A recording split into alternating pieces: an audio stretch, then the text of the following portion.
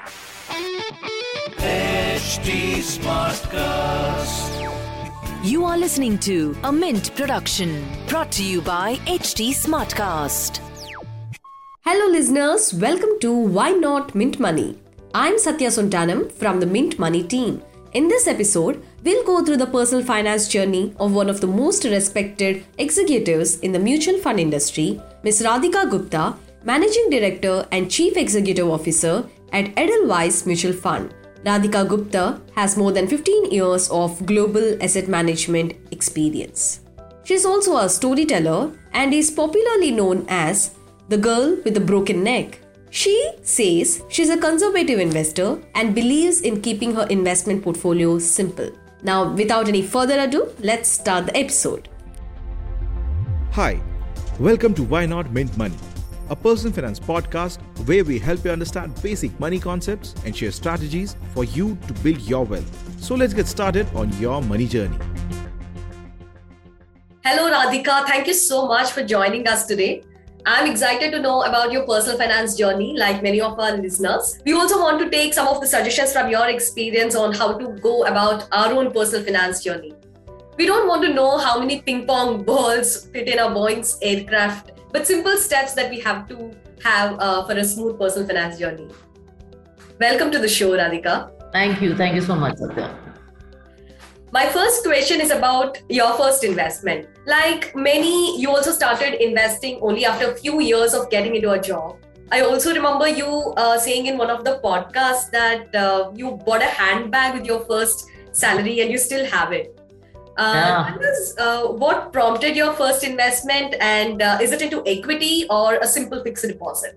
No, so I was working in the US and I started earning in 2005, and obviously there's a little bit of inertia, So I was very good about saving. Look, I come from a family where we were always we were never short of money, but we were never rich. My father worked in the government. So I think saving was very important. So that was inculcated from a very young age. I mean, my mother's favorite phrase is Sasta Sundar Tikau. Even till today, I think it's a very Uttar Pradesh thing, but she says it all the time, value for money. I mean, we are obsessed with these words. And I still love sales and bargains. I mean, my husband gives me a lot of grief over it. So I think saving, I started in 2005 and 6, despite buying that handbag.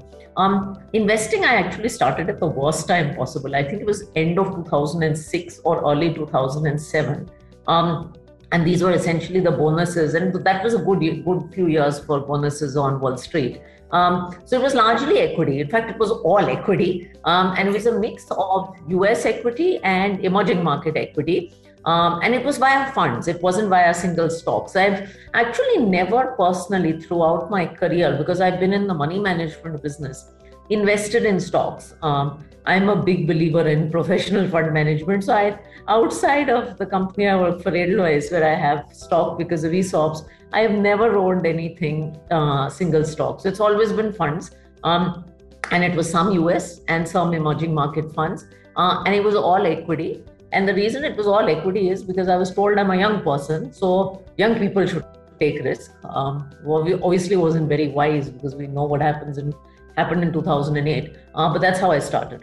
That's brilliant. And what does that handbag signify to you now? When you look at the handbag, what does it, remind you now? Now my mother has the handbag. I think the handbag, it's actually important because it's the joy of earning. It's the joy of being financially independent at the age of 21, 22. And even if it's a silly, trivial handbag, it's the joy of being able to buy something with your own money. Absolutely. Without having to ask someone and carry something with your own money. So I think it's financial independence, maybe a little bit at the age of 21, 22, that feeling of having arrived in life, all of that, the feeling of finally after years of studying and, struggle, etc., being able to do something for yourself. I think it's a lot of those things. I cannot agree with you more on this, Radhika.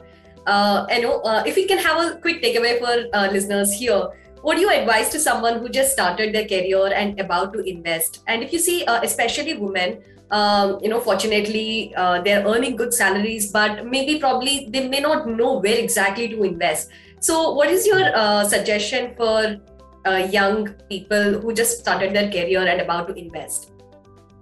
Okay, so I think 2-3 things. One, don't delay investing like I did. It's important to start early. So it's important to start the investing journey early. Secondly, I think learn before investing. I didn't learn as much. Don't follow the age-old rules that, you are young, you have risk capital. Those don't work. Understand yourself, understand what works for you, and don't jump so fast into it like I did. I think go a little more slowly. That is important. Learn, go slowly, get started, make mistakes, learn. And the third is, and this is going to sound like counter advice from someone who's selling mutual funds for a living. Also enjoy the money that you earn. Have your own version of the handbag. It's whatever it is. It doesn't matter how expensive it is. But if you are earning 100 rupees, then invest 80% of what you can, but enjoy 20%, because life is meant to be enjoyed, and money serves a purpose. And it should not be all materialism, and it should not be all saving. So there's a balance, and I think that balance is important because it keeps you going. Absolutely, Radhika. Thank you so much for that. Now, coming to my next question, how has your personal finance journey evolved over the years? Like, what was the asset allocation then and what is it now? And what are the investment mistakes you made and learned from them? The asset allocation then was 100% equity, which was a completely stupid idea. And it was a stupid idea in my context. There's nothing wrong in doing 100% equity. To understand that I am, and I've said this before, I'm a capital markets professional. My income is extremely volatile and my husband, Nalin, is a capital markets professional as well. So in good years of the stock market, our funds do very well. Those funds on carry or high returns, our AUMs grow, money comes, bonuses are good, we are paid in stock, all that happens. In bad years, this reverses. So we are like a very, very high beta couple. A high beta, we have like 5 times beta to the stock market. So personal investments, I think, have to be a lot more conservative. So I think the big learning from 2008 is that asset allocation is a lot more conservative. Now instead of 100% equity, it's very significantly in funds like balanced advantage funds, which is a mix of equity and debt. And then there might be some international and mid and small cap, but the core is a lot more conservative. Obviously, in 2006-07, I was not married. So while Nalin and I were dating, we were doing things separately. Now it's also a little more planned for the family. So there is more goal orientation in our investments. We sit and talk about them. We sit and talk about things every quarter. We look at long-term goals, like we had bought a house a few years ago. So there's a little more science behind this because we have, goals as a family that we have to fulfill.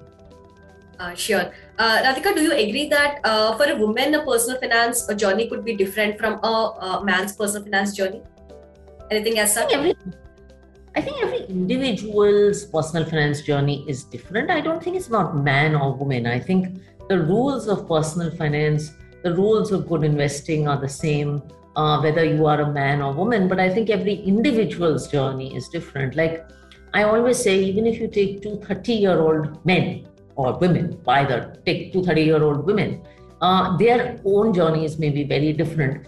One woman may be from a very well-off family where she doesn't have any liabilities, and she may be married to a doctor whose job is not capital markets linked, and she can afford to take a lot of risk. And the other woman may be one who's supporting elderly parents and is funding her sister's education.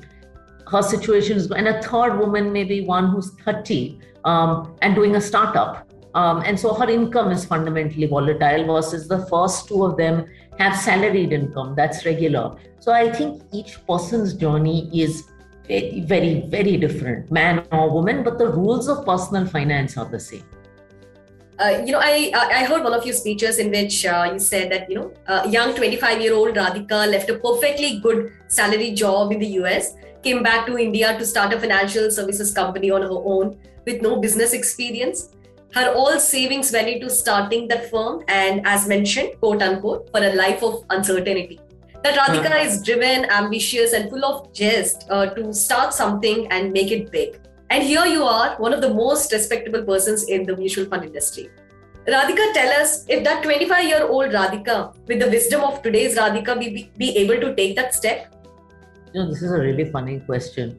In the context of something else, I was having this chat with my mother yesterday, and I said, I admire the fearlessness I had at the age of 24, 25. I don't know if I would have it today. I want to say I would, but I don't know if I would have that fearlessness today. I think there is something magical about young blood. You don't think as much about consequences. I mean, you think a little. I mean, at that point, I thought a little. But your sense of downside is limited. There is perhaps less weight of reputation, what you've achieved, less weight of goals ahead of you. So I would love to say that I would be as fearless as the 25-year-old person I was. But that was a pretty fearless person, I have to say. And I guess, one of the things I always tell young people is your 20s is a time to go out and take those risks. Because, at 35 and 45, and it's not to say that people don't do it. Look, Falguni Nayar did it, and a lot of people do it. But, on average, I think, you don't have liabilities at that age. You have very little to lose. I think, the trade in finance is much better. You have less to lose. You have a lot to gain. You have a lot of energy. So it's sort of time to max out that energy. Right. Many years back, I was watching one of Jack Ma's video in which he said, you have to take how much of a risk you can only before 30 years. And that really stuck in me. I'm a chartered accountant, but I really wanted to try, business journalism as, one of the careers for me. So, that really stuck in me. And then I really just wanted to give it a try. And I gave it a try, and here I am. And I'm very thankful for that. I think I've taken the biggest career risks, in my 20s, and even, the biggest, more personal risks in my early 30s. Sometimes I look back on them and I'm like, what was I thinking? But, I think your 20s are a time to max out the madness. Yeah, sure. If we can have a small takeaway from this part, Radhika, what do you say someone who wanted to leave their job and start a business?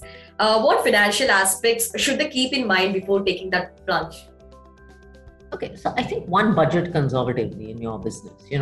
Everyone thinks that the business will get off the ground very quickly. Costs are often higher than we estimate. Revenue takes time to come in. And you really need a couple of years of income. Otherwise, life can be very tough because, and I remember in our startup, we didn't take salaries for quite some time. So I think budget conservatively, that is extremely important. Budget for a few years of no income. In your business, obviously, it depends on if it's externally funded or internally funded. But, I'm a little old school. Keep costs in check. And then, of course, be financially prudent. Make sure that you take the risk when you're financially ready to take the risk. As I said, it's very easy to start with business. I think the hard thing is to sustain the hard yards. Don't get into it reading the unicorn valuations in the media. It's like someone wanting to get into the film industry because Shah Rukh Khan came in from outside and became a superstar. For every one of those stories, there are failed actors and failed startups and failed aspiring Virat Kohlis. So I think get into it for the passion of doing it and know that you're going to be at it for quite a while. And like, as you said earlier, we understand that you manage your personal finances along with your husband, who is also into capital markets industry. Managing money with someone else could be difficult than managing it individually. Maybe there could be differences like, differences in the risk appetite or maybe thoughts on the asset allocation, etc. How do you guys manage it, Radhika? We actually write stuff down. I think, the important thing is, and I think nearly every senior woman you talk to and I've spoken to says that your choice of life partner is so important in life. Just, as important as your choice of career, because that's, that's the one personal choice you really go out and make. And it's important to align on financial values, right? There is, just like there is a set of personal values which are very, very personal, I think it's important to have, in a set financial value system that both of you agree on. We actually have a document, and we review it once a year. And it talks about, it's very detailed. It talks about the things we will not do, talks about the things we will do. It talks about the kind of long-term returns we want to make. It has a basic asset allocation there, talks about the fund houses we want to invest in. It's very, very detailed. And so all our disagreements and everything is finally reflected in that document. And the reason we have it is so that when we do our quarterly reviews of money, we don't fight with each other. We don't say, oh, I told you so. It is in the document. So that I think keeps life fairly simple. In this regard, I have to say being capital markets people really helps. And keeping your portfolio simple really helps. As I said, we don't do single stocks. If we're doing things in funds, there's only so much complication that there is. So if you look at both of us, our investment portfolios are very, very simple. And our approach to money is very conservative. So even when we were budgeting a few years ago on what kind of house to buy, we erred on the side of conservative, and later we upgraded the house. And that's just how we are. So there is an alignment of financial values. We are very clear that we don't want money to be a stress. So when March 2020 happened and markets fell, stock prices fell and fund values, there was no stress. We've been through that in 2008 and 2009, and we don't want to go through that again. Yeah, because since you're from capital markets industry, everybody might have a thought that you must be very risk-taking a person in terms of investments. But it's very interesting to know that you're very conservative with your investments. That's nice. Yeah. How often do you review your portfolio, Radhika? Quarterly, not more frequently than that. So what are the factors that you consider? Sorry. And actually, we don't make very many changes. It's rare to see us get out of funds. We give funds time and we invest in Edelweiss funds and of course non-Edelweiss funds also. We give things time. We hold very few funds, but we review things once a quarter. And I know people who review their investments once a day and once a month, and it's just too frequent because businesses don't change that much. And it's a cause for stress. So we really don't review things more than once a quarter. And unless something is egregiously wrong, we don't make changes. And we use all the basic simple tools, right? SIPs for monthly income, STPs often when bonus money comes in. That's the only time when we have to really think about where do we want to deploy it, because it's usually a large corpus. But monthly income via SIPs, it's very simple actually. Sure. Small takeaway again here. What do you suggest a young couple who is about to start their investment journey together? So what do you suggest them? I think first talk about money together. I think a lot of young couples don't even talk. And remember that if you're going to be partners in life, you should also be partners in financial life. Talk. Put down a few basics that matter to you. I highly recommend the document. I could give credit to my husband for figuring that out, but I highly recommend the document. But talk and get the basics of your values together. And don't assume it's one person's job. It's both people's job. Brilliantly put. One person can execute it, but at least, one person can sit and do the transactions and do the online stuff. In my case, my husband actually does that just because of time. But both of us know where the money is. Both of us make the choices together. So that's it. That's very important. I agree with that.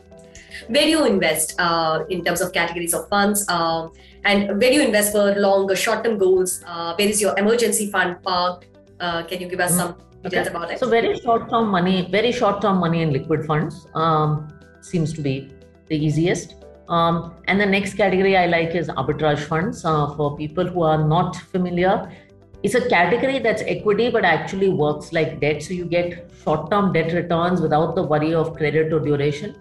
And because there's equity taxation for money that's 1 to 3 year money, it actually turns out to be extremely tax efficient. So arbitrage is preferred. I don't have long-term fixed income investments, even though Edelweiss does some very good fixed income products, particularly passive debts. And the reason I don't have long-term fixed income is because I have a low home loan. So the rate of home loan and the rate of fixed income investments, it just doesn't make sense.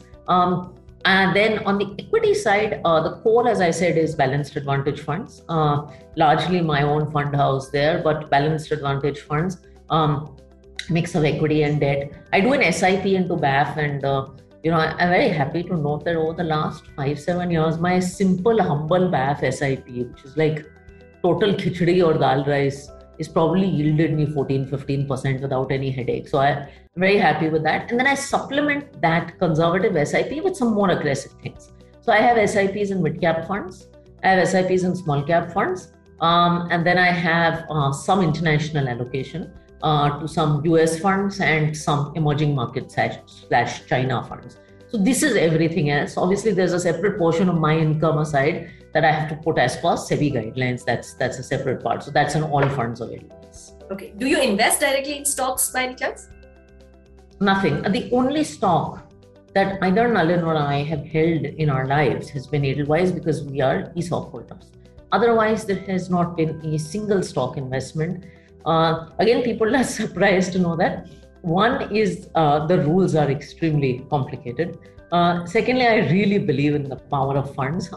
I don't have the time to track that many companies. And I think my fund managers do a fab job of doing it. So in the last 15-16 year career, it's been funds all through. Nice. Okay. So what about your retirement funds, Radhika? Where do you guys invest? And do you have any opinion on NPS, National Pension Scheme? I don't. So I don't. I have the mandatory, PF deductions, etc., that go away for retirement from the salary. We haven't done anything beyond that. Perhaps we're a little young. I know there's no age to start planning retirement, so we built a corpus. I don't know if it's a retirement corpus though, because we're a little young to think about retirement. But we keep doing our SIPs and building our corpus without a dedicated sort of retirement goal. Perhaps 5 years later, we'll have to start thinking about that too. Sure. If you can just have to break up between the equity and debt portion, what would it be for you in your portfolio? For us right now, as I said, 70% is BAF. So BAF is about 50% debt, 50% equity. So 35 debt, balance equity. Okay. Next is about the COVID times. This COVID times have actually wrecked lives of many. If there's one thing COVID crisis have taught you in terms of personal finance, what is it? I think it's seeing people through COVID times, and the fact that people don't know. COVID has led to such unfortunate situations, losses in families, and finance matters are a mess. So the spouse may not know if the partner, something happens to the partner, even if they're in the hospital, where the sources of money are, what all the bank accounts are, just what is there. So, I call it dotting the I's and crossing the T's. Well, my parents have done this, right? My parents during COVID times made a spreadsheet and my father's 70. My father actually put down all the bank accounts, all their passwords, explained it to my mother, everybody. So I think just everyone knowing where all that hard-earned money that was earned through your lifetime is and how to access it. I think just those basics is super. And having less in terms of, number of accounts, having the nominees in place, limited number of investments, because the more you have, the more it is to manage it. We don't realize how painful it is to manage. Right. It also brought up the importance of having an insurance and also emergency fund. So, health insurance, emergency fund, just those basics, as I said, contingency fund in place. And a contingency fund, if you think it should be 3 months, probably make it 9 months. I think that is important. We always underestimate the cost of health insurance. So that is something that, is important to keep in mind. So I think COVID has taught you the importance of checking off the basics. And a lot of people don't check off the basics. Right. So how many months of emergency fund that you guys manage? We keep about 6 to 9. That's nice. Okay. About the home loan, can you tell us, what are the kind of obligations, financially every month that you have, and what is the kind of percentage of the total income one can have with respect to liabilities periodically? So our stance on a home loan, and look, this is the perspective of a salaried professional, where both of us are earning, is that, and we can pay down a home loan, but I think a home loan, and I'm not a fan of leverage or excessive debt taking, but I think a home loan works really well, especially with this level of rates, because it's some of the cheapest financing you'll get. I mean, Radhika Gupta borrows at 6.5%, 7% in the state of Maharashtra. In fact, the sovereign is borrowing at 7%. So, Radhika is probably getting a pretty good deal. So as long as, and I don't want to give a heuristic here, as long as you can service comfortably the interest on the home loan monthly, I think that works. So that's the math we do. Radhika, enough of my personal finance questions. I was actually watching one of your video, and that was the day I was actually a little low. And towards the end of the video, you were saying, you are unique, and that makes you, the way you are makes you unique. Tell us in your words to the rest of the audience. So what they have to, if they're feeling down, or if they're thinking that they're doing something wrong in a wrong way. So what do you have to say for them? I'd say two things. One is, everyone has really low days, okay? Me included. So sometimes I get the tag that videos are very motivating, and I take that with a lot of gratitude. But everyone has a low day. So it's okay to have them. I probably have one day in a month where I feel like the world is ending and I want to kill everybody and I hate everything, and it's just natural. So I think that feeling is very normal. And secondly, and the same thing I say about personal finance, that don't compare what you need to do to anyone else. I think personal finance in that sense teaches you a lot about life, but your journey is unique. Your personal finance journey is also unique, and live that unique journey. I mean, it's hilarious. So I'm about 5.5 months pregnant, which a lot of people don't know. And I've had kids. I've chosen to have a child fairly late in life. I was 38, 39. So someone was telling me that career woman, if you're career oriented, should have kids very, very early. And that's the only formula. And my only point is, there is no formula, right? Because each of us has a different journey, a different set of circumstances. I was an entrepreneur in my 20s. I mean, kids was the last thought on my mind. I'm more settled right now, and that's the reason I make the decisions I do. So I think judge your own journey by your own metrics. That's wonderful, Radhika. Thank you so much for joining us today. I'm sure everybody who have been tuned in for this session would have great insights from this session. Thank you again. Thank you so much for joining us. And thanks. Keep us inspiring. Thank you. Thank you. Thank you for tuning in, listeners. If you think you have any questions or suggestions, you can reach out to me on Twitter at Satya Sontanam, SatyaSontanam. You can also email us at mintmoney@livemint.com. Thank you.